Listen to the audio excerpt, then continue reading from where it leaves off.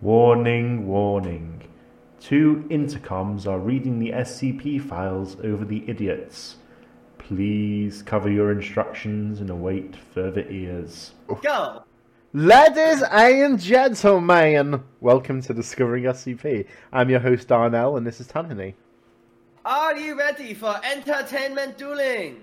Yeah, I'm Darnell. He already This is introduced good. me. I don't know why. Uncomfortably close to a stereotypical accent here. I'm not trying to do an accent. I'm just saying it how Yuya says it. Let's get into it. This is a disaster. What are we talking about? I don't know, man. Welcome Talking to about this. SCPs. We've mixed 10 bits into like an indistinct mess. You didn't even notice that I called myself Darnell. You called yourself Darnell? And I called you Tanhony. We've just abandoned that bit. That one was never I saw didn't life. notice. I didn't notice. My brain was too preoccupied. Like, all right, what's the next part of the Yuya phrase? That's all I heard. What have we in my done? ear. What is this? The episode's still recorded. We have to keep going. Yeah, hush up, Darnell. Are we- Alright, are we- let's oh, think we're doing about the bit whole now? Episode, the whole episode, you're Darnell, I'm Tanhony. Oh boy, I That's can't what wait we're to see some SCPs. That's not what I sound like! Hey Tanhony, Hello, mate. hey Tanhony, who wrote this me. one? Hey Tanhony, who wrote It's me, this one? Tanhony. Crocky, mate, want a biscuit and butter? Hey Tanhony, who wrote this SCP? I'll fucking kill you. Hey Tanhony, who wrote this SCP? I don't have the SCPs, Darnell, because you prepared them this week. I'm activating this mind swap, so we're back in the right No. bodies now. Oh, yes. Oh, wow. Wow, that was My crazy. voice is, yeah, why was my voice so high-pitched in that body? I think, It's because your vocal cords were incompatible. So all our viewers are gone now. Up, I'll kill you. This is an SCP podcast. If you don't know what we do here, this is it. So we read SCPs. Darnell doesn't know much about them, but I do. Let's get into the first one. Alright, how many sorry? SCPs do we have today? You didn't tell us. We have 4. 1, 2, 3, 4. Count Jesus them. Christ, fucking bring your gavel down. What was that? 4! Did I bring a gavel down? Did I, hit my thing? I think so. I was just SCP. telling all the viewers how you blew the opening. The first one is SCP-186. Oh, and we're this- going back to Series 1. We are, yes, and this is by Callanan. So our favourite thing to do when we hit a new series is to immediately go back to the last series. Yeah, I guess so. Who's account delete? Oh, wait, no, that's a different thing. It's Callanan. Page 2. No, Callanan's account's deleted as well. Sad face. Well, he made a new one. Okay. Well, hello, Callanan. I'm Let's ready to read your get SCP. right into it. This is SCP-186, and it's called To End All Wars. Why do people delete their accounts on Wikidot? I don't know. Maybe there was some drama. I'm not familiar with the specifics of the situation. Okay. Item number, SCP-186. Object class, Euclid. Special containment procedures. The site of SCP-186, comprising an approximately 300 km square area, is to be closed to the public under the auspices of a habitat restoration initiative for the European bison. An automated security perimeter is to be established, monitored by staff at remote site 355. Security. Is auspices mean like a lie? Like that's their Yeah. cover So story? we are not really restoring the European bison. It must be made to expel from this world. New world, new word for my mind. Auspices. Security personnel must patrol SCP-186 every 2 weeks. Any anomalous phenomena observed within the security perimeter must be documented and reported to the research director. This is interesting to me. It's a Euclid, which means it may or may not break out, but they only explore it every 2 weeks. I'm used to every SCP being like, you need a guy fucking rotating the button every 20 minutes and cycle out every 3 days. So it's like, it's very lax, it seems. All known primary sources documenting the events of SCP-186 have been secured by the Foundation. These materials have been stored in the Site-23 archives. Due to the age of the materials and the potential for deterioration, all access to these documents must be approved by the Site-23 archivist and handled per their instructions. All instances of SCP-186-1 have been secured in the munitions wing of Site-23. Hey, isn't that the big one? No, that's Site-19. Oh, whatever. So, what do you think so far of the containment procedures? Well, I told you my thoughts. I think it's very interesting that, usually they're a lot more, rigid in, how hard you have to patrol, but they're pretty lax with every 2 weeks. Seems there's not really a lot to go off of for me to guess what it is, but based on how large of an area it is, I imagine whatever it is, there's more than one of it. So maybe it is some kind of animal or plants or some sort of thing where there's multiple of them. Okay. That, or because if it was one big thing, then it would be hard to be like, this is where we're hiding bison, right? That's all I can really gather. The special containment procedures are pretty short and succinct. Right, okay, let's get into it. So, description. Sure. SCP-186 is the site of an unrecorded military engagement occurring from 7/24/1917 to 8/13/1917 between elements of the Imperial German Army and forces of the Russian Provisional Government as part of the larger conflict of World War I, and the continuing effects resulting from its aftermath. I can hear all the history fans getting their boners up right now. Yeah, we've got some history this episode. Anytime World War I comes up, history people would... This conflict came to be known to its participants as the Battle of Hushaitan Woods in surviving accounts. I like that, Hushaitan. In July of 1917, an armed engagement between a detachment of approximately 500 German soldiers and the remnants of a Russian division scattered during the German counterattack to the Kerensky offensive took place at the location of SCP-186. The forces met in heavily forested terrain outside the town of Ustein in what is currently Ternopil Oblast, Ukraine.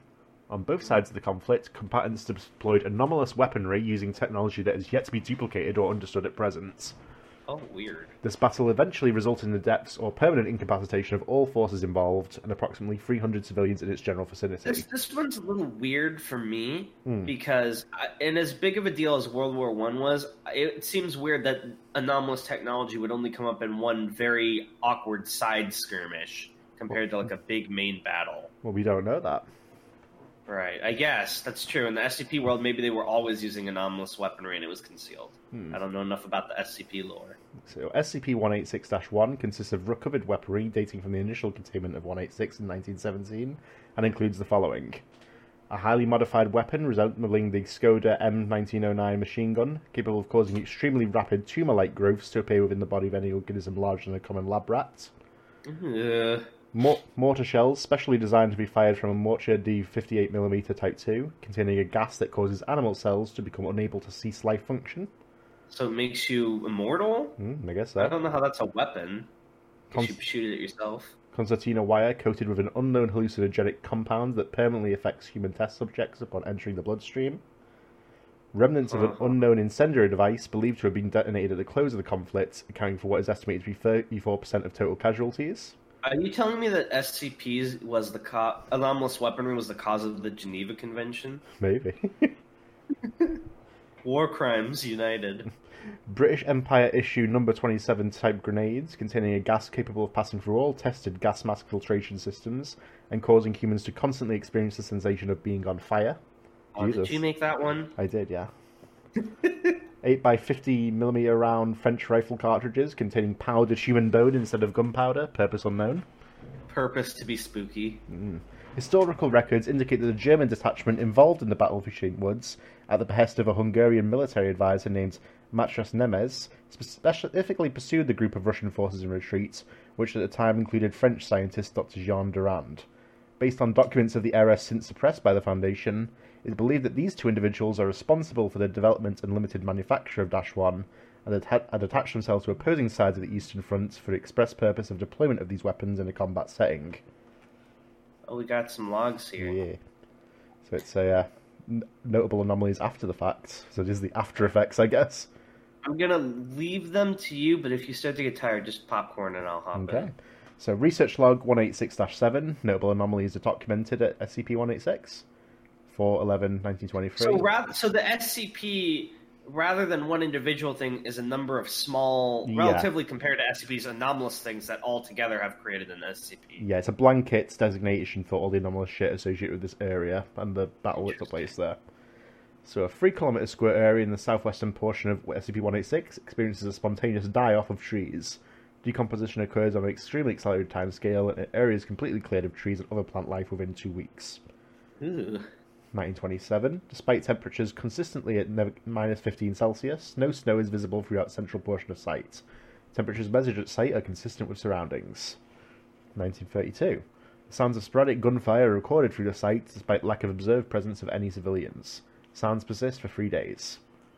1936. Agents Chekhov and Blank failed to return from routine patrol of 186. Agent Michaels? Is that you? No subsequent traces of either person are ever recovered. God, I hope it was fucking Michaels. Did you say traces? No, I said traces. It sounded like you said places. No traces of either person are ever recovered, so I really hope it was Agent Michaels. Yeah, well, That's because he was in the other one. He time traveled back. This is when he died. He fucking bit the dust too hard. 1941. Acting in accordance with intelligence sources embedded in the Third Reich, Foundation personnel evacuate 186 in advance of Operation Barbarossa. Subsequent to decommissioning observation posts, faint glow visible from 150 meters documented by staff to move through its site. Definitive visual contact unestablished prior to evacuation. I like how it's bringing in the later history as well here. Yeah, that is kind of neat. 1945. Containment of 186 re-established after discussions with Soviet Union officials. Upon initial patrol after re-establishment of containment, 13 corpses dressed in uniforms and insignia of the German 4th Panzer Army, and 27 corpses in Soviet 22nd Army uniforms are discovered in advanced states of decay. No identifications of personnel successful, as all identifying documents and insignia have been removed prior to Foundation containment. Wait a minute. Interesting. It says containment was reestablished. Does that mean they had to temporarily lift it while they fought in World War II? So I guess the war was going through there, so they had to move out for a little bit. Yeah, because there was no way to really hide when there's a war going on, and that's a battle theater. That's actually pretty cool that they brought that up. I like how they have to negotiate with the new guys who own the place. It's like, can we contain the spooky ones? Yes. 1959. Following the formation of a large sinkhole in the northeastern portion of 186, 4 men are observed wandering the immediate area in a state of extreme disorientation, dressed in what are later identified to be severely decomposed and degraded World War I-era military uniforms of both German Empire and Russian issue. Subjects detained and routed to Site 23 for subsequent research. 1959 again. After an extensive excavation of the site of the northeastern sinkhole, 23 persons are discovered buried at a depth of 15 metres in a mass grave, alive despite decades of internment and various wounds and injuries. As with subjects discovered earlier, most are dressed in remnants of military uniforms of the World War I era, and are presumed to be participants in the original 186 event. Oh my god, that's 40-some years later. Jesus. Imagine being buried alive for 40 years. No. Extensive research at Site 23 yields little information, as subjects are unable to provide any meaningful information or communication to Foundation staff due to extensive psychological trauma and profound mental disorders. Foundation staff attempt to euthanize subjects after 3 weeks of research, but fail in all attempts. Subjects subsequently tranquilized, anesthetized, and incinerated. They must have been hit by that mortar that makes your animal cells unable to die. Yeah. Sad boy. 1962. Prior to upgrades to containment facilities, security perimeter of 186 found to be almost 85 metres longer than originally documented. Inquiry later rules out clerical error as source of discrepancy. Oh, that's spooky. That is spooky. 1975. Localized weather phenomena documented as occurring entirely and exclusively within 186. These included sustained winds up to 120 km per hour, 20 centimeters of rainfall, and temperatures temporarily reaching 48 degrees Celsius. That's a lot of fucking rainfall. Yeah. 1987. Packs of wolves, numbering estimated 200 total individuals, travel to 186, mass at a point in the central region of the site, and immediately disperse. It's like that fucking shirt with the three wolves.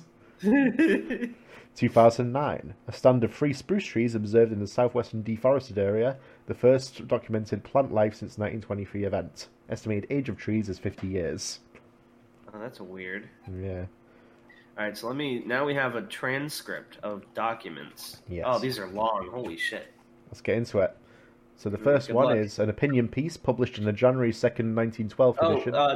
Did you miss the flyer? Oh, I did, sorry. A flyer advertising a May 1911 lecture given by Dr. Durand to the Royal Institute of Chemistry. To End All Wars. A presentation by visiting scholar Dr. Jean Durand, formerly of the Académie des Sciences, on the promises of modern science to create weapons of such terrible deterrent power so as to render future wars obsolete. Tanhoney, when we make an anime voice, this might become a bad stereotype. Tanhoney when a French person comes up. Dr. Durand shall explain the convergence of chemistry, ballistics, alienism, and other emerging scientific fields of endeavour that will enable mankind to usher in a new age of peace and modernity. To begin on the 19th of May, Derbyshire Lecture Hall. Weehaw. Do you want to be the other one? Opinion piece published in the January 2nd, 1912 edition of the Hungarian newspaper Nevzsgava, authored by Matthias Nemes. I'm just going to say right now that I don't even know what a Hungarian accent sounds like, so I'm just going to do a deep voice. To my fellow subjects of His Highness Emperor Franz Joseph, Truly, the greatest of human glories is the unification of a numerous and disparate people into a single, unstoppable purpose. That our marvelous kingdom should embody this inescapable principle should go without saying from Vienna to Budapest. But there are those, both within our territories and elsewhere on the continent, that would see us splintered into 1,000 shards and stand in the way of our destiny. What is to be done with such agitators and malcontents? While traitors and radicals are hung properly in the manner of the dogs that they are, there is no execution sufficient to quell the embers of treachery that burn in the hearts of the Balkanites. How are we to demonstrate our unity of purpose, our power, our God-given place at the head of the European procession? By force of arms! The hangman can only strike fear into the heart of dozens. A proper army can strike it into the souls of millions. Perhaps we have the numbers, but in this we are not alone. The Russian and the Muslim can rally hordes to their banners, but for all of their masses are mere unruly nuisances. What sets man apart from the animals is not his numerical superiority, no, but his superiority of mind, demonstrated through quick wit and artifice. My fellow subjects, I have dedicated my life to the construction of such demonstrations of artifice that none may stand against my weapons save the Almighty. It is through the force of superior arms that we will achieve our grand design, both within our borders and without. Give me the factories, give me the manpower, give me the chance to serve our empire through my industries, and I will deliver to the people the flaming sword that will light the way to a civilized Europe. It is through these means, and only these means, that we will solve the questions that plague us today. Wow. I feel pretty good about that. Your move. So the next one is a telegram sent from Jean Durand to Mr. Nemes from Paris, April 28, 1912. I've considered your proposal. Must decline. Methods inferior and derivative of own research. Your aims are of conquest, mine are of peace. Regards, J. Durand. Oh, John Durand's voice changed. That's what he sounded like before. No, he was so French before. He still is. This is my French accent. Oh, rip. So, undated memorandum from General Felix Graf von Bothmer of the Imperial German Army to unnamed subordinates. Effective immediately, Lieutenant Nemes is assigned to your unit as an advisor. Experimental armaments are only to be deployed on Lieutenant Nemes's orders. Despite potential for a breakthrough on the Romanian front, unwise to use these ungodly things until more is known of their efficacy. Rumors of similar developments among the Tsarists remain unsubstantiated. I'll do this one. Letter from Private Pyotr Atugov, participant in the Battle of Hushent Woods. Dearest Nadja, I have heard rumors of the madness happening at home. I don't know what country this is meant to be from, so I'm just doing Russia, my general... I'm just doing general accents here. Based on the name, I'm pretty sure it's Russia. Be comforted that it is nothing like the madness that is happening here. We fought that 4 years of war had taught us everything we had to know, and then more. We learned nothing. The damnable Frenchman that the men elected to lead them spoke of peace. He spoke of weapons so terrible that we could make the enemy surrender on the spot. We were fools. We had run at trenches with dead men's rifles and sticks in our hand. We believed him the way we believed anyone that had supplies. We never thought where this man came from. We didn't wonder why he had the weapons we did. We didn't care. We wanted to live. We never considered that the enemy had the same things we did. I did not think the Frenchman did either. Or at least I hope he did not. I cannot imagine any man who would walk into this knowing what would happen. Maybe the Frenchman is not a man. Maybe he is something else. Truest SCP. Evil. I am sitting now in a hole I have dug in a forest somewhere. I should have run the second I saw the German take aim at Gilyov. That was no bullet fired at him. I could not look at him any more after his face came apart and he was still screaming. I thought I saw hands pulling his head apart. This is double interesting, because a big part of World War I was that's when we started using weapons like, mustard gas and stuff that was like really the horrors of war. So to take on that and further spin it with like anomalous SCP weapons adds like a whole new level to that. That's really interesting. Yeah, I like that. It's very clever. Somewhere in the distance, Volikov is screaming that he can see devils roasting his children. He has been screaming about the same thing for 5 days. I should have run away so many times. The Frenchman gave us the new gas weapon. We refused at first, remembering what had happened in Romania. But he promised us that this was different, that this would put our enemies down without harming them. Who wants any more bloodshed, he asked us. We could not argue with that. We fired mortars at a position ahead of us. A strange blue glass leaped out from behind the trees, but the Frenchman cautioned us against advancing. One more thing, he said. He took one of our rifles and, taking aim, took a single shot. Before we could ask what a scientist could know of shooting, we heard a scream. He had hit one of the Germans. He handed me a pair of field glasses. Take a look, he said. I saw the German missing half of his head, still screaming. Oh my God. I have seen everything in this war, but I have never seen faces like those of that German fellows as they watched their comrade. The Frenchman, in his terribly calm voice, explained that his shot had to have destroyed at least a quarter of the soldier's brain tissue, enough to cause instant death, he said. But watch. I kept watching through the field glasses. The German didn't stop screaming. At least 10 minutes I watched, unable to move away. The Frenchman smiled. He smiled at this scene. The gas, he said, ensured that death would not come, regardless of injury. The Germans were too horrified by their comrade to notice they were not behind cover, and the Frenchman lined up another shot. The rest of the soldier's head was now gone, and the screaming was replaced by some sort of low grunting, the likes of which I have never heard from men. Jesus. Fuck. No, the Frenchman said. No harm at all. I have bestowed the gift of life on your opponents. Who could possibly stand against that, he asked. I had to leave and vomit... Oh, wait, why did you stop? I had to leave and vomit behind some bushes. I had not done that since the first trenches. Who indeed could keep fighting after such a thing? But fight they did. Once a group of us who were ambushed and chased to a meadow. The first men through the trees were hit with something that took their skin. I cannot describe why seeing men blown apart is not as frightening as seeing a neatly flayed corpse on a battlefield, but our group scattered. We are no longer armies, not anymore. We are animals trapped in a forest together, uncomprehending. Sometimes when Volokov sleeps, I hear the Frenchman in the woods, yelling in Hungarian, yelling and laughing. I would almost rather listen to Volokov. I am going to die in this hole. I am too scared of outside of it to do otherwise. Minkin is going to try to brave the horrors in the woods to escape. I am sending this letter with him in the hopes that he does. As I gave it to him, he joked that he will get a civil service commission after the war for delivering a letter from hell. I am not certain he is wrong. Goodbye, Pyotr. They don't mention if this letter ever got through or not, but I hope it did. Well, I assume, we're reading it, so... Well, he might have died and it was found on the corpse. Yeah, it doesn't mention where they found it. Yeah, but I hope Nadia got it. Sorry I didn't really comment much at the end. It was just, so extreme that I didn't really think there was anything I could add beside, oh, fuck. That was damn. I don't normally like history/war-related stories. I know some people do. It's just not my cup of tea. But I feel like this one really played more on the narrative of the war and, the emotions behind the people in it than, a strict, who did what, etc. It was very good. I would probably give it a 9 out of 10.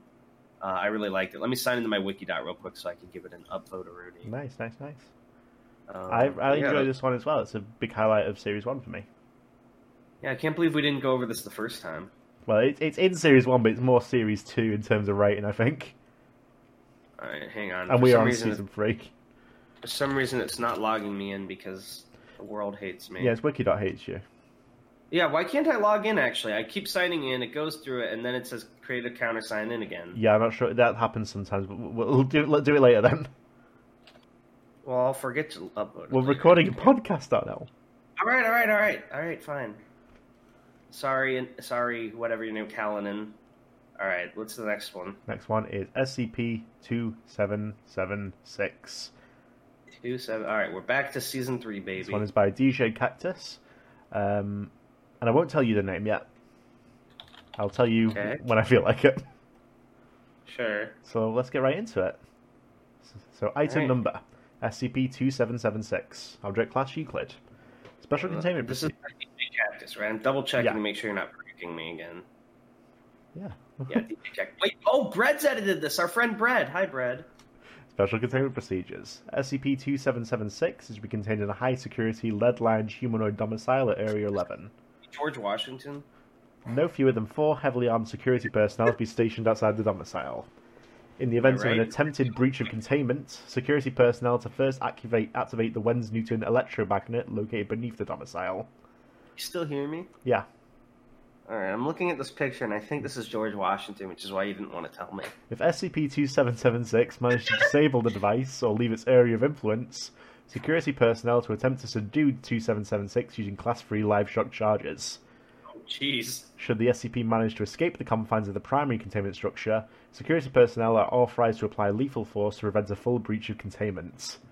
Would that involve neutralization? Me when someone tries to cut down an apple tree. You know, I've already seen the Washington SCP because I've listened to the Washington song from Brad Neely. In order to prevent any attempts at breaching containment, SCP must be made to believe the following information, regardless of whether or not it is true. 1. The United States of America exists as a free democracy. 2. Great Britain, its citizenry, or any party originating with its borders does not pose a threat to the safety and stability of America or any of its assets. Nice. 3. The French Republic exists and is not threatened by the United Kingdom. Epic. Failure to ensure that the SCP is not exposed to anything that contradicts the information above will activate it and likely result in a containment breach.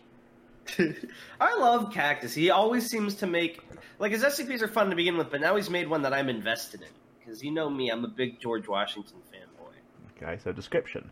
The SCP is a humanoid automaton bearing the aged likeness of deceased senior British Army officer George Washington, which held the office of President of the United States from April 30th, 1789 to March 4th, 1797. What a fucking line. For more information about the origin of the SCP, please see Addendum-3. So we noticed that it was not who held the office of President, it was which. So I will tell you the title now. It is called Mr. So President. are they telling you that Washington was a robot? That is exactly what they're telling you.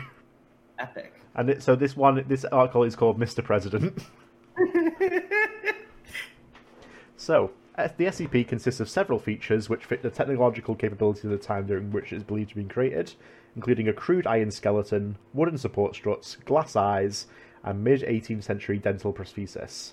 However, the SCP also consists of many additional highly advanced features, such as a smooth carbon-based skin layer, Seems weird, carbon-based base. Yeah, kinetically resistant armoured plating within the chest, a small fusion reactor to supply power to the assembly, and a currently unknown information processing unit within the skull made entirely of graphene. The outer flesh of the SCP, as well as the hair and nails, are all organic and are resistant to decay. Ooh. The primary mechanical driver of the SCP is an electric motor situated in the upper chest cavity, where power can be directly administered to any of the SCP's faculties from the nuclear core by way of superheated wiring that interacts in some way with an unknown mechanical system within its skeleton. Right now, my first thought is, has he always been a robot, or was he made a robot at some point so that he could exist forever? Maybe. So this is believed to be the main driving power behind most of its anomalous capabilities, but due to the sheer power output it's capable of during activation, it is believed that power must be originating from another source within the SCP. Research into this is ongoing. He's so powerful. Source patriotism. The SCP has two primary modes of operation. The first is a low-energy default mode, wherein the SCP expends relatively very little energy and exhibits signs of sapience and sentience. The SCP believes that it is George Washington, born in Virginia, British America, and was at one point the Commander-in-Chief of the Continental Army and later the President of the United States. The SCP is unable to justify its autonomic makeup, stating that it has always been this way. The secondary mode of operation, a high-energy mode, is activated only when the SCP encounters information that contradicts the three pieces of information presented above. While in its activated mode, SCP data expunged. See Addendum 4. Have you ever seen those like Indian animations of like the guys turning into tanks and planes? Fucking Tokyo Ghoul music blaring. Yeah, Tokyo Ghoul, he plays and George Washington turns into like a fucking laser cannon. So, Discovery. SCP-2776 was first discovered during a 2007 raid on a Marshall Carter and Dark distributor, so I don't believe we've run Marshall Carter and Dark? So that's like the British group of interest. They're like the super rich boys who sell these SCPs to wealthy collectors. So that's you. Yeah. Nice. Acting out of Roanoke, Virginia. During the raid, several documents were uncovered describing the existence of a dangerous anomalous object located in Fairfax County, Virginia. Mobile Task Force Beta-24, Pioneers, was dispatched to secure the object located below the Fairfax campus of George Mason University. Whoever names all these task forces has a sense of humor. Yeah. Below is an expert of the MTF field report. Why don't you take it from there? Okay. In the back of the facilities building, we found a covered access shaft no wider than half a meter or less. We measured the depth at about 10 meters and descended in single file. The walkway tunnel below was tall enough that we didn't need to crouch, but not wide enough to stand side by side. As we approached the end of the hall, Thomas noted that there were several side tunnels which looked to have been collapsed at some point. There was a gas lighting system in place as well, but it looked inoperable. Another note, Thomas can easily be a normal name, but also Thomas Jefferson Harper. Wow, it's him. See, it's little tiny details that he adds in, I think, that make Cactus articles so much fun to read. Like, they all really mesh well. At the end of the hall was a single door with 3 sliding bolt locks about as thick as my arm. The door was made of iron. The bolts themselves were rusted shut, so we had to wait to get a torch down to cut through it. Once we did, we opened the door to the room he was in. It wasn't any bigger than a standard containment cell here, maybe a little higher. Furnishings were scarce, but it was homey. Walls were paneled wood and papered. Floor was hardwood. A carpet, a small bookshelf, and a nightstand, a few gas lanterns, and him laying on the bed. Might as well have been dead to the world. Didn't move an inch when we walked in. He was hooked up to this machine through these big copper pipes. Really steampunk. Definitely didn't fit the appearance of the rest of the room.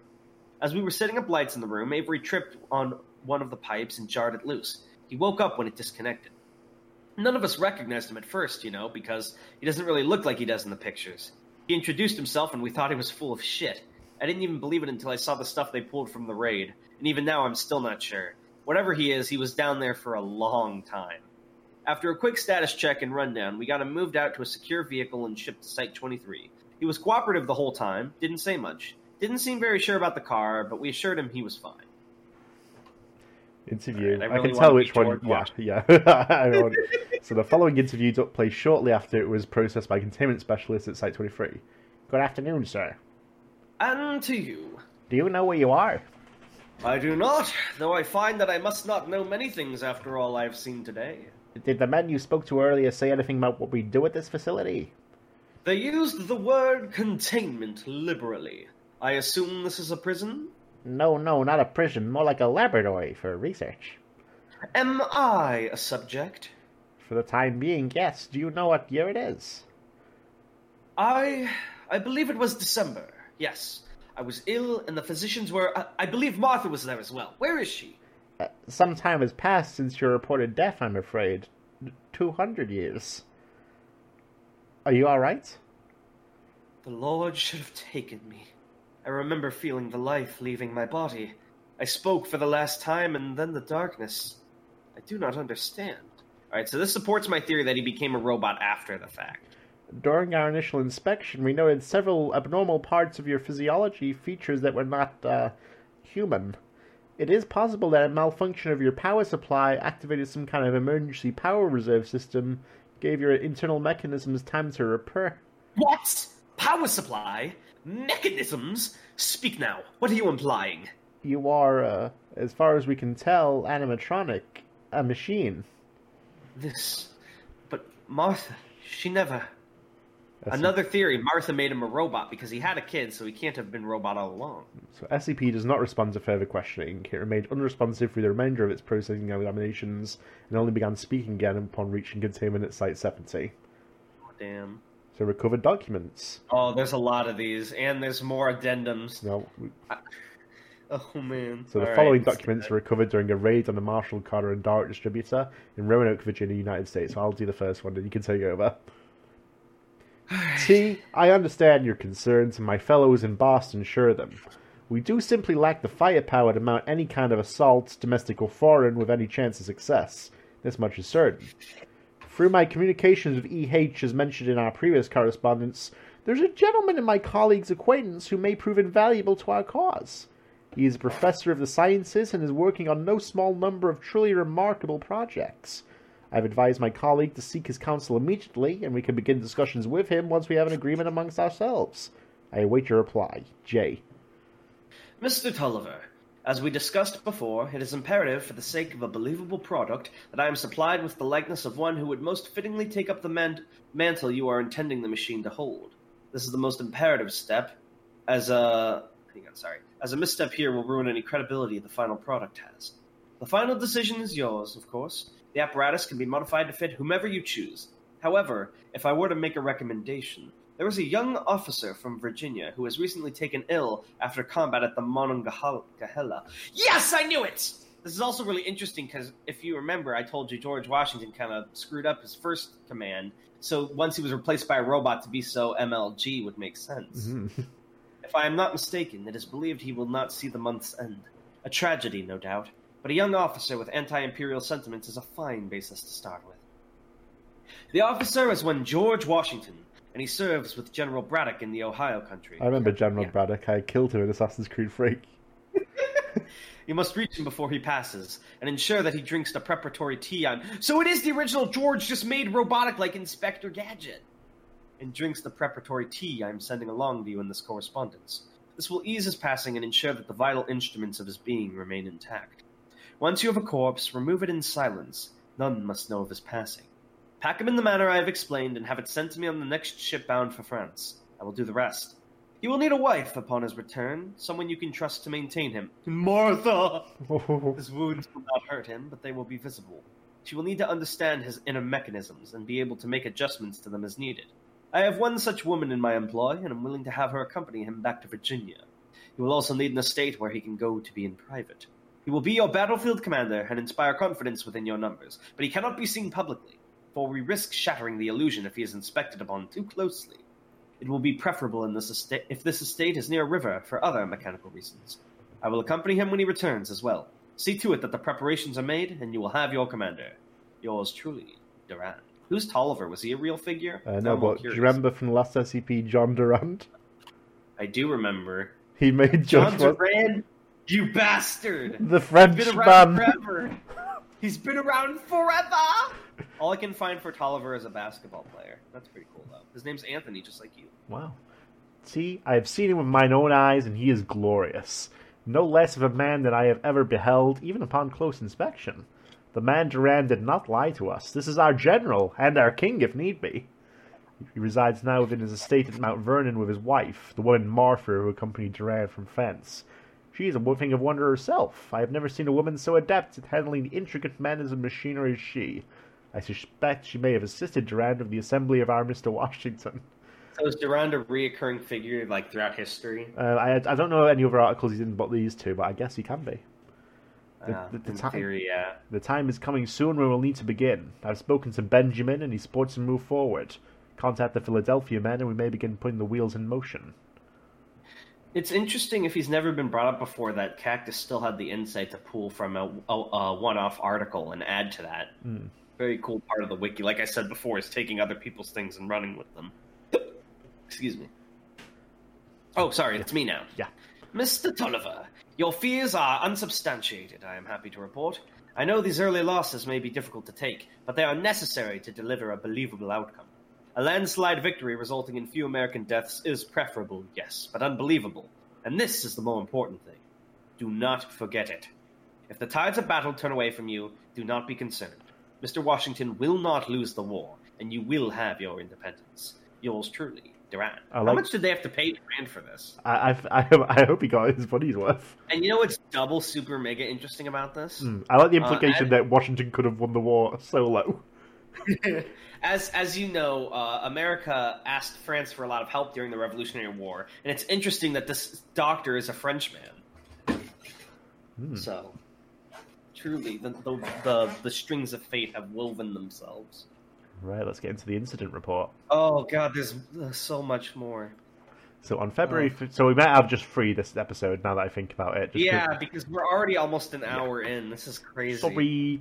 On February 15, 2009, at 09:46 local time, a distress signal was received from the isolated Site 70.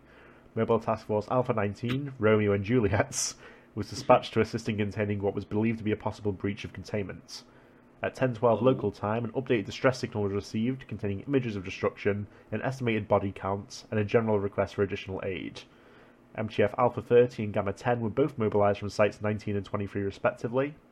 At 11:32 local time, MTF A19 reported live combat with an unknown entity. Mr. President, please! No! MTF A19 continued to report live combat for another hour until MTF G10 arrived. Of the 15 members of A19, only 3 survived. MTF G10 arrived, and with the assistance of Air Superiority, managed to bring down the unidentified entity which had, at this point, leveled Site 70 and caused the death of no fewer than 85 research and security... Was this Washington that did this? Fucking Giga Washington. Was it Giga Washington, 20 feet tall, made of radiation? Wow. It caused the death of no fewer than 85 research and security staff members, as well as the Jeez. majority of MTF A-19. Shortly after the arrival of MTF A-30, how many fucking Toka task forces did they have to get in here? Oh my god. It was discovered that the entity in question was SCP-2776, which was shortly moved to maximum security containment to await further processing. What caused him to go apeshit? An investigation into the brief of each containment was launched, and was discovered that the SCP first began to show abnormal behaviour after watching a television programme describing a recent buyout of an American telecom company by a British media company. No, he saw the British version of The Office, and he was like, no. Hold on, that's different though. Its internal temperature immediately spiked to 400 degrees Celsius and began to emit massive amounts of gamma radiation from its core. Oh my god, it literally was 20 feet tall, made of radiation. It then The song was right. I told you I listened to the song, I knew the SCP, and it was right. I don't know if Cactus did that on purpose and he knew about it, but either way, that makes me so happy inside. It then underwent a series of physiological changes. A series of high-powered energy-emitting devices, which until then had been located within the entity's arms, burst through the skin. The entity's back opened to reveal an incinerating weapon, and the side of the face opened to reveal some kind of gas vents that began propelling a thick white smoke. My god, he literally became a laser cannon. The SCP then began to move along a path which trajectory analysis concluded would lead it to London, England. No, don't kill Tam! And met all resistance to its approach of lethal force. Imagine turning on the news, it's like, George Washington is a robot and he's on his way. Can you believe you almost died 11 years ago? Yeah. Individuals who approached the SCP were either caught in the range of its energy-emitting devices or incinerating device, and those who grew too close would succumb to the effects of the white gas, which appeared to coat the individuals in a fine layer of liquid mist. Biological material covered in the mist did not seem to be able to cease life functions until the mist had dissipated. Imagine if he had gone that form during the Revolutionary War. That was the cheat button. King George. Well, you don't know what robots the British had, though. Oh, that's true. The king, like, throws off his robe and he's like General Grievous, who's got 6 more arms. Becomes fucking Gurren Lagann. He gets out his mecha to fight him with his fists. Yes! I love it. It was Reminds me of that donkey video. It was later discovered that one of the energy-emitting devices was designed solely to cause cancer in biological subjects that pass through its area of influence. This is using some of the weaponry used in World War I, I guess. Oh, wow. The effects of this were only discovered during autopsies of afflicted individuals, as the subjects in question did not live long enough for their condition to develop. After the events of February 15, 2009, the SCP was moved to its current location at Area 11. On-site personnel have noted significant change in behaviour since it was initially activated, as it no longer attempts to socialise or communicate with researchers in any way, unless questioned directly, and does not address Foundation staff unless to request food, water, or a Bible for study, the latter of which has been denied. Why would they deny him a Bible for study? We can't let Robo Washington find out about Jesus. We don't want religion in our Robo Washington. So, and now another interview. Alright. Now I have to be Evil Washington. Do you know anything about your abnormal physiology? You need to speak up. I said, do you know anything about your abnormal physiology? What? For we must make safe this great democracy. Who built you?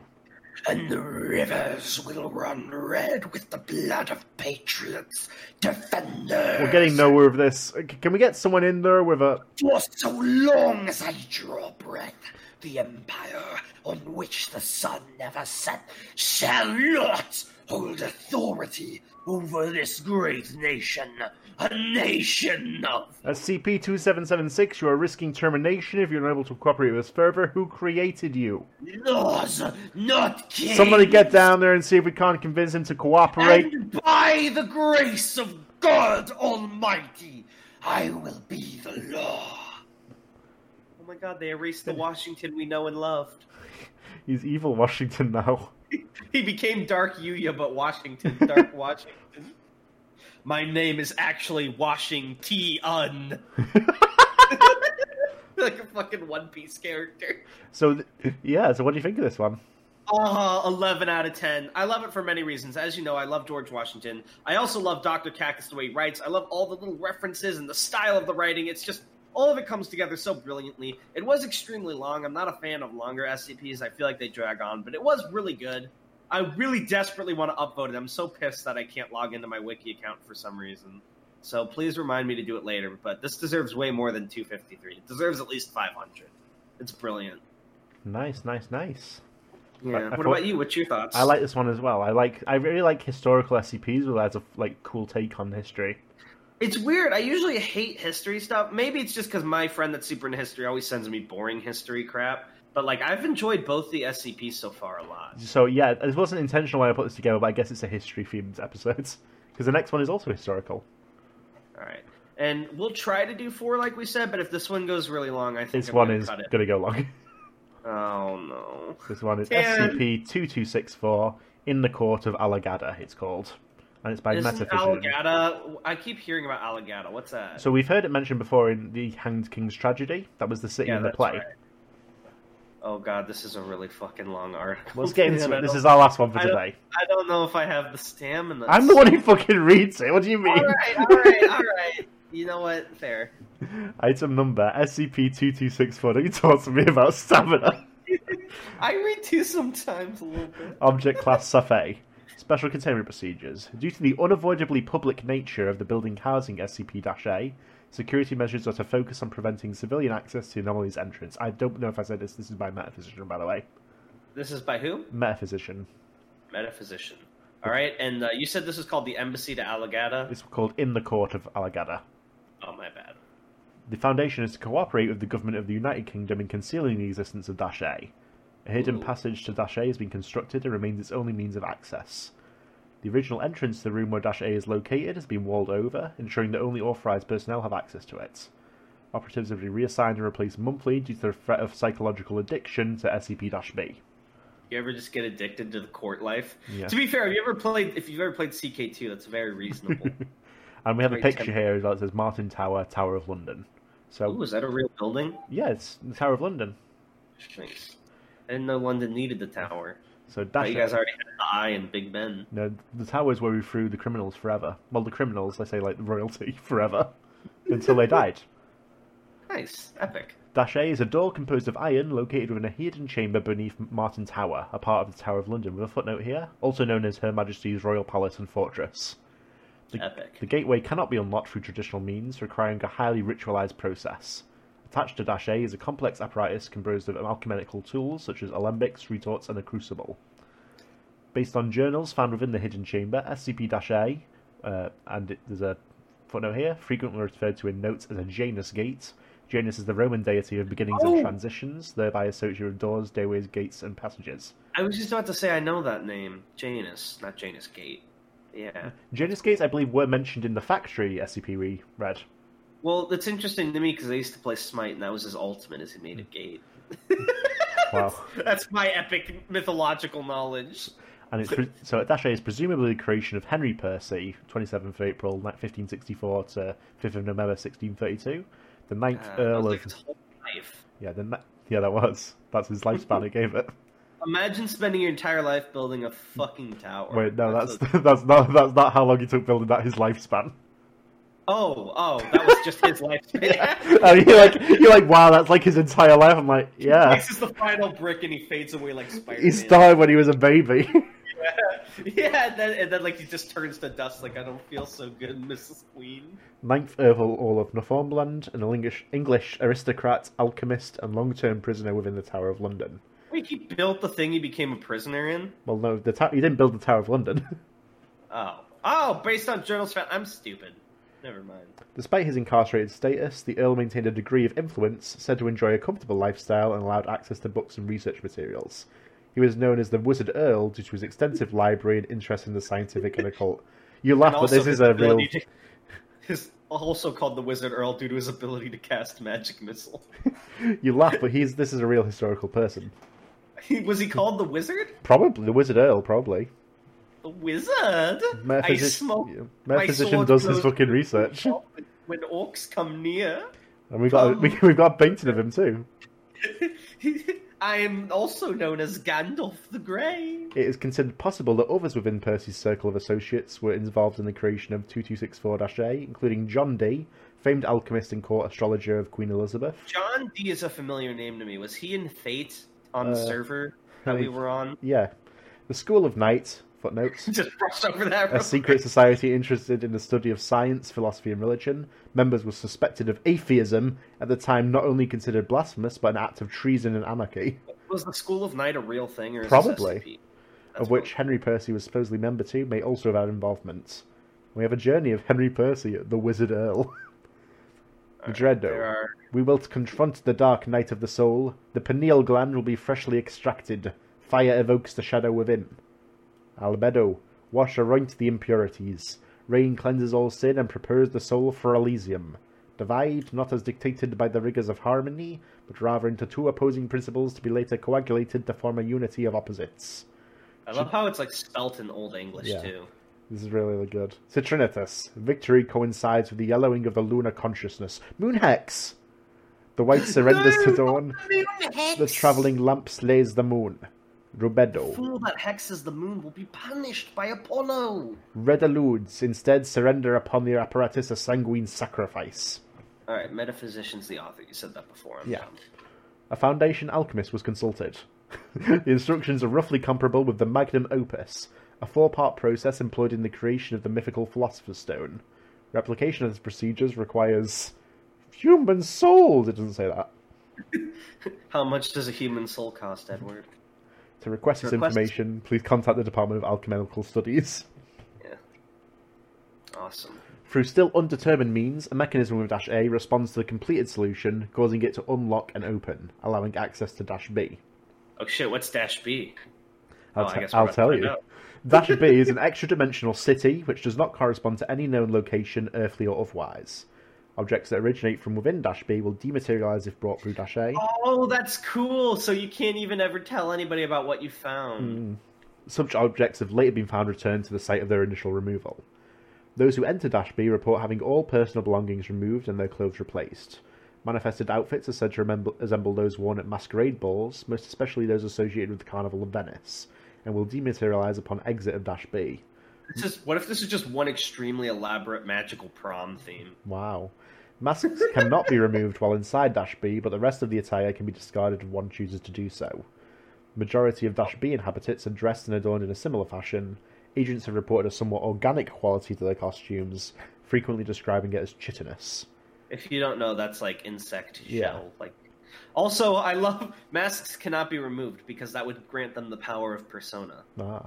The most common inhabitants of -B are roughly humanoid and have since been classified as -1.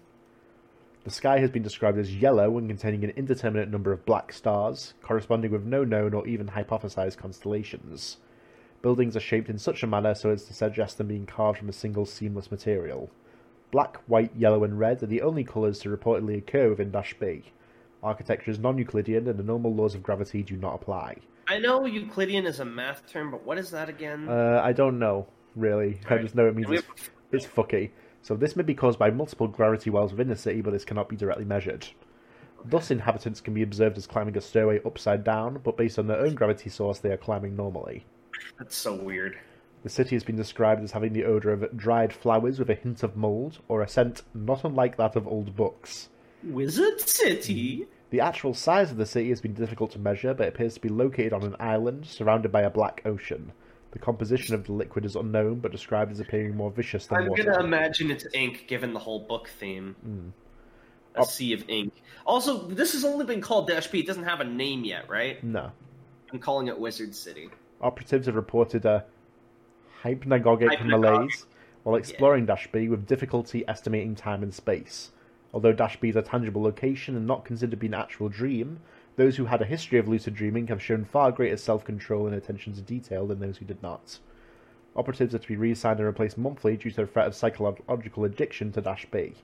Oh, it's addicting because it's so epic to be there. Everyone loves Wizard City. Initial efforts at exploration resulted in 8 AWOL operatives, with those that returned having difficulty describing what they observed in a coherent and/or detailed manner. So we've got several exploration documents here. First deployment, second deployment, and then there's information restricted to level 4 personnel and above. Yeah, let's just go through it. All right. The exploration report, first deployment. This is Dr. Calizito Navarez. Yeah, good luck. This looks long. Can you if I do the first one, can you do the second one? Let me look how long the second one is. So Yeah, I'll do the second. You fucker. I mean, if you get tired, popcorn me, but these are fucking long. Okay, so the almost hypnagogic nature of -B has led many to observe it as a dream or hallucination. Failing to... I'm just gone to accent here. It's not even from any country, it's just accent. You just have to keep yourself entertained. Failing to fully recognize inherent verisimilitude. Verisimilitude. And I learned that word recently, but I have to re-look it up because I'm an idiot. But hold on. It's the appearance of being true or real. Oh, hold on. Sorry about that delay, everyone. Just brief interruption. Let's get back into it. Where were we? What delay do you mean? What delay do you mean? Well, we could have quit it seamless, but now we keep going. Whatever. Where were you at in this? Still the first paragraph, right? A lucid dreamer and an experienced user of hallucinogenics, I, Dr. Calixto Navarez, was well chosen for this mission. My comrades quickly surrendered to the anomaly, engaging in the decadent pleasure of the city, most especially within the palace. Wizard City! Tempting as it was, I did not join the others in their rapturous orgy. Why would a prison tower have had this, epic place, though? Because he made the door to it. But why would he make the door to it? This was supposed to be a prison, you said. Well, the Tower of London's a prison. Yeah. Well, he's in prison, he made a cool door to a nice city. Oh, while he was a prisoner, he made the door. Yeah. How did he get the materials to do that when locked up? Well, I guess they did say he had all the research materials and stuff he wanted. Yeah. So he's in prison. Quote, unquote. I would suggest interviewing those who had previously entered -B again. It is unlikely they've gone into all the details. When allowed a chance to directly control a dream, so many claim they would fly or visit the stars. These people are liars. Most Jews surrender to the ecstatic delirium of sexual pleasure. Yeah, hands up, my brothers. Did you just high-five yourself? Well, you weren't going to high-five me through the microphone. I wasn't going to high-five you anyway. Again, this is not a dream, but I'm able to understand why most are unable to perceive the difference. I am reminded of the legend of the assassins, how their leader supposedly drugged and led his recruits into his castle. Within was a pleasure garden that rivaled any imagined paradise. The individuals truly believed they were offered a taste of the divine. -B works in a somewhat similar way, but I do not believe that is the reason for its splendor. I doubt it is intended to be a trap. It is simply a city, although certainly a majestic city unlike anything I had ever encountered before, but one that happens to exist outside baseline reality and does not entirely conform to the physical rules we are used to. I have made significant discoveries while exploring -B. Popcorn. 1. Universal translation of language. While most of the agents perceive the inhabitants as speaking English, I heard them in my native tongue of Spanish. Even those of my team, when communicating with me directly, appear to have been speaking Spanish within the anomaly. I have discovered that this is also applied to written language, but not quite as accurately. Am I mimicking your voice well? Yeah. Okay. Written words initially appear as alien shapes, most of the symbols having a somewhat spiral-like pattern. If one continues to directly observe the symbols, they will begin to blur and alter until some level of translation has manifested. However, there do appear to be limitations, and it seems that some words native to SCP-2264-B have no equivalent in any human language. The words appear to move on paper, and prolonged exposure can easily result in nausea and headache. 2. The true name of SCP-B is Alagata, a city-state said to border the Neverment. There's a footnote here. Meaning remains unknown. So we know Alagata has something to do with the Hanged King's tragedy, which is interesting, implying it's some sort of otherworldly play or piece. I was able to gather much of this information from the Wandsman of Kulmanas, a scholar and foreigner like myself. Sorry, I hate to interrupt myself so soon, but I kind of want to go back on the dates of Hangman's tragedy, because I know they had dates for when it was discovered, and see if they coincide with this guy's lifetime when he built this portal. I don't believe so, but we'll have to go after it. That's a shame. They wore a beaked mask and exquisite robes cloaked their hunchbacked form. Their hands were scaly, more avian than reptilian, with black talons. They unfurled a scroll before me, said it was a map of the multiverse, layer after layer of endless spirals. I sense an oncoming migraine just thinking about it now. Regardless, I was pleased to meet a fellow intellectual within. I asked them about the nature of their research. What is the nature of all that is? They asked. I assumed rhetorically. Just for a start, they noted. 3. There is a specific power structure within SCP-2264-B involving entities that, based on description, could easily be considered some of the more dangerous reality benders known to the Foundation. The wandsmen of Kul Manas warned of individuals that should not even be approached, lest we draw undesirable attention to our reality.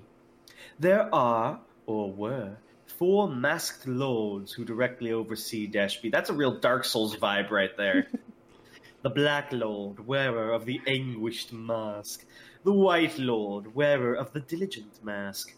The Yellow Lord, wearer of the Odious Mask. The Red Lord, wearer of the Mirthful Mask. I have to look up the word odious again. He's like extremely pissed off. unpleasant and repulsive. They were said to be the chief advisors to the King of Alagada. They continued to warn that I not be fooled by their names, each just as terrible as the other. I have seen the masked lords, always at a distance, all except the wearer of the anguished mask. I was informed that the Black Lord was the victim of a political struggle some time ago, the reason never known, if reason existed at all, and cast into some dreadful dimensional backwater. It would only be a matter of time before they returned. The insidious glamour of the city-state disguises a dreadful truth. When the wandsmen had difficulty expressing in words, they stated that most outsiders came to this place to seek a boon from the king. They refused to speak any more of this entity, and suggested I avoid the ambassador of Alagata as well, before politely taking their leave of me. So he was mentioned in the play! He is the one who comes out in the play and everyone kills themselves immediately after. Ooh, that's so interesting. I wonder, this is all ties together. This is what's so cool about the wiki for me, Yeah. that people can tie other people's things together that aren't the same author, and it still clicks and is really cool. I decided the time to report back, gathered the others, pulling a few from the writhing mound of masked trans-dimensional entities.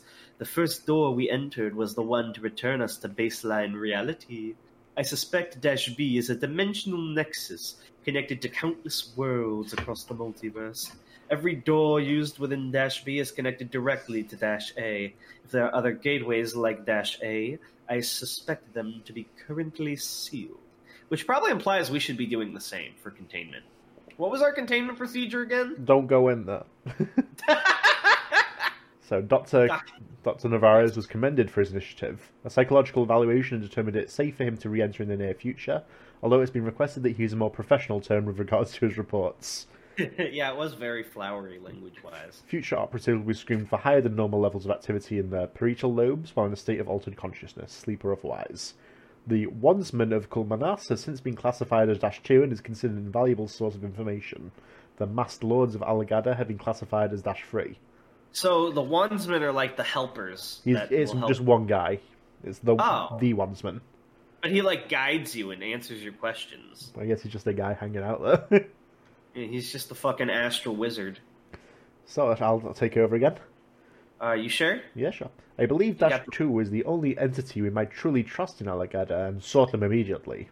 The city contains thousands, if not millions, but -2 stands out and appears to have a strictly scholarly interest in -B, most especially the Palace Library. I wonder if -2 is actually just the man, the Earl. Maybe. What if he's just like from an alternate foundation hanging out? That would an alternate administrator. The collection was impressive and could have been infinite in size for all I knew. There was no visible end to the room, the corridor stretching long into the horizon. I wandered the seemingly endless hall, Agent Quamrel and Dr. Yu at my side, in search of -2. I scanned for a few grimoires and scrolls, the alien signals failing to translate, leading me to suspect that no earthly translation was possible. In time we found -2, affable as before and expressing concern about her well-being. Aww, Wandsman, best boy. I asked that they elaborate, and I write their response as best as my memory allows. The ambassador of Alagada will soon return from Aditum, and only the mad shall remain. I suggest you leave post-haste, for I intend the same. Oh, is he in our world right now? I don't know, Aditum, I think that's something else that we might run into later. Or else maybe he was killed before he could get away. I thanked them for their warning and declared that we will not linger for long. I asked them about Aditum. They replied, "A terrible city, filled with equally terrible people. It is said that the Grand Carsist of Aditum serves the divines of an elder being, a horror thought to rival even the hanged king of Alagada. Quah!" SCP-2642 made a sound not unlike a crow. I shall not speak of them. Not here. I love how now that you know it's a crow, it's gone full bird boy voice. I asked about who they were, -2, wanting to know more about them. They replied, I am the Wandsman of Colmanus, a scholar as you undoubtedly know. I am a walker of the astral plane, a sailor of the celestial sea, and a spelunker of the planar deep. -2 noted something about our aura, declaring it rare across the multiverse, but admitted to have encountered similar during previous visits to -B. They said something along the lines of, the deathless merchant of London, driven by greed and black ambition. That's you. That's actually meant to be a reference, I think, to Marshall Carter and Dark there. Oh, the group I don't know about yet. So, there was another, a stranger in a strange land. It appeared as though they did not know where they were, smelling of fear. I cannot imagine how one might accidentally stumble upon Alagada. I did not believe such a thing was possible. They vanished soon after, yet I never witnessed them leave, simply gone in a blink. They would continue to reference the Karsits and Clavigers of Aditum, stating that they reeked of decay and embryonic fluid. Ew. That was the extent of people encountered with a similar aura to our own. I suspect -2 was able to sense a person's dimensional neighborhood. -2 turned their head completely around, somewhat like an owl, and cawed, declaring, I sense the ambassador of Alagada has returned. I take my leave of this place, and I suggest you do the same. Flee, do not delay. Perhaps I will pay your realm a visit in the future. I will now enter my mind palace. -2 exited the nearest door. The door refused to budge, but I suspect it connected -2 to their native dimension. We exited the library, walking quickly, not wishing to bring too much attention upon ourselves by running. We found an unlocked door and returned home. We never saw the ambassador or their king, but I feel it best that we not seek them out. The ambassador's the one that's been killing people through the play. I wonder how bad the king is. So, although not directly encountered, the ambassador of Alagada and the king of Alagada, who is just actually called the Hanged King in this one, have been respectively classified as -4 and -5. Damn. So, do you want to popcorn it? Yeah. Well, this next one's a script. Okay, yeah, but just the first bit. Okay, I can just read the first bit then. The O5 Council voted 10-3 in support of sending Mobile Task Force Psi-9 Abyss Gazers into SCP-2264-B. The goal of the operation was to locate SCP-2264-4 and SCP-2264-5 and calculate the level of threat they represented to humanity, Earth, and local dimensional space. 12 agents, trained in hand-to-hand combat, and counter-occult stratagems, COS, entered -A on blank blank blank at 0800. One agent returned alive. The rest are presumed dead or otherwise irretrievable. The interviewed, Agent Alexander Papadopoulos. Isn't this a name we've come across before? It's a common name. Papadopoulos? Papadopoulos. Is that actually a common name? It's or a Greek name as far as I'm aware. Oh, my bad. I thought this was a specific doctor we've met before. Interviewer, Dr. Laxmi Narang. Forward. Agent Papadopoulos was found to be in critical condition upon their exit of 2264, losing consciousness soon after. A physical examination revealed fractured bones throughout the entirety of their body and extensive internal bleeding. After 3 weeks of hospitalization, Agent Papadopoulos was deemed healthy enough for interview. Did the person that write this, do they still actively write articles? Not at the moment, no. That's sad. All right, who do you want to be? I'll be agent. You're going to be the agent? Actually, yeah, you be the agent now that I see how much he talks. Do you want to be the agent? Sure. I'm asking what you. I'll do it. I'll fucking do it. Let's continue. The viewers are He's the one that does all the time. they're unsubscribing. We gotta hurry. I know it, Doctor. All right, I'm Dr. Laxmi Narang. I know it might be difficult, but please tell me what you're able to remember. The city was remarkable. Command prepped us for it as best as they could, but words failed to do it justice. We all had the appearance of harlequins, or something out of a 17th century masquerade. It wasn't exactly the same, but close enough. Couldn't take the masks off, hard as we tried. Arsene! No. I couldn't face my shadow self. We had a mission to complete, but the details were quite vague. Vague? Find -4 and 5. Get an estimate on their threat level. We knew they were important to the SCP, but we had no idea what they looked like or how to locate them. Go on. Right, well, we found the palace. Don't know how long it took. Time was kind of impossible to tell in that place. The city is full of people, especially that palace, but it didn't feel like being in a busy city in our world. There was something different about it, but I don't know how else to describe it. Not important, I guess. Didn't feel crowded. It's weird that I kind of get what they're going for. Yeah. Things blurred a lot. Everything seemed to follow a sort of dream logic. Dream logic? Oh, I'm really giving my pipes a workout here. You fucker. Yeah, I mean, it wasn't a dream, I'm certain of that. And I have you think I'm acting like he's injured, but this is just my throat now. And I have the scars to prove it. It was all real, but you ever notice how dreams rush through the details? You end up one place, but don't really recall how. It was like that. I remember the masquerade, the music, and the dancing. Oh, and the fucking. All with their masks on, of course. Still adorned with their masks. Seeing some of them nude made us aware just how much was an elaborate costume. Their skin was like porcelain. You could sort of tell those were the natives, -1. But the more you stared, the less human everyone seemed. Some had too many limbs, some had too few, like snake people. Similar to monsters in an old fantasy comic I read as a kid. Sorry, rambling. Head hurts trying to remember. I can't move my arms and legs. What's wrong with them? The numbness is just a side effect of your medication. Please focus on my questions. Okay, if you say so. I remember having to pull Agent Mayo away from some woman. Wasn't attacking him, quite the opposite. Couldn't blame him. She had curves in all the right places, made it easy to ignore her tentacles. So the 12 of us stick together. Hard to not look like you're out of trouble with that many.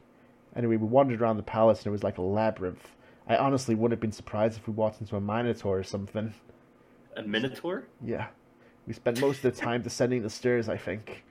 I remember feeling like we were traveling deeper and deeper. And then, somehow, just when we thought we'd reached the bottom, we're back outside.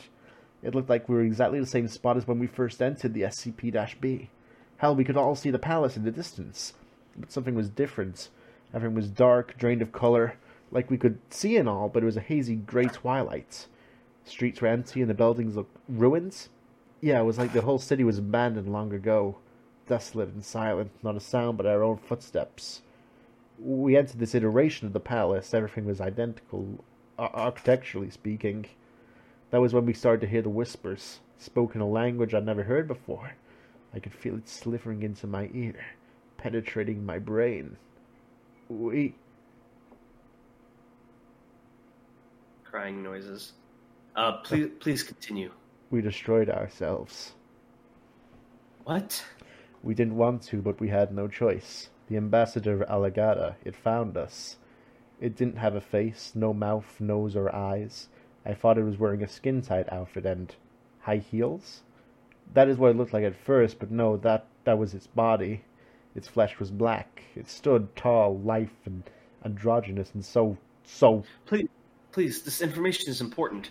Pace yourself. We can stop if... It stood so damn proud, just radiating arrogance. I couldn't understand a word it said, and yet every syllable dripped with narcissistic venom. It brought out a hand to where a mouth should have been, and it laughed and laughed, and then we destroyed ourselves for its amusement. Bones were shattered, flesh and organs ruptured. All for its amusement we ruined ourselves in body and mind. And the whole time we screamed and begged, yet only silence parted our lips. "I'm so sorry," I tried to say. "I'm so sorry." Their eyes pleaded for mercy and asked for forgiveness. In the end, I was the only one left alive, surrounded by the corpses of my ravaged friends and comrades. I understand now. The ambassador needed a witness, one to deliver its message. To tell you this, and... I'm waiting to hear Tanhoney hyperventilate.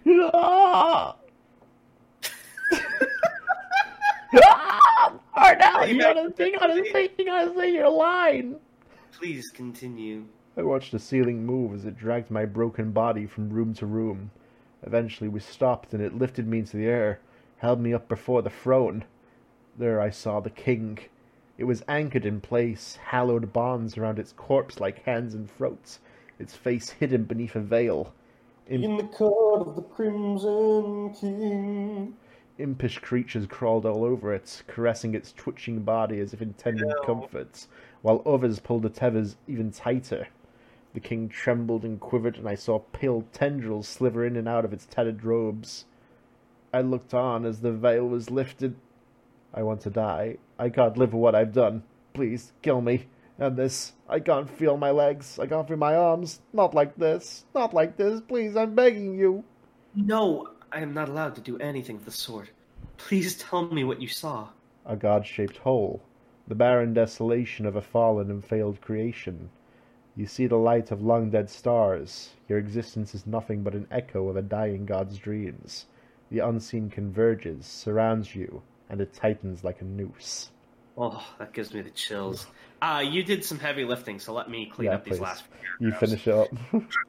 Operations involving SCP-2264 suspended until further notice. The agent's request for termination has been denied.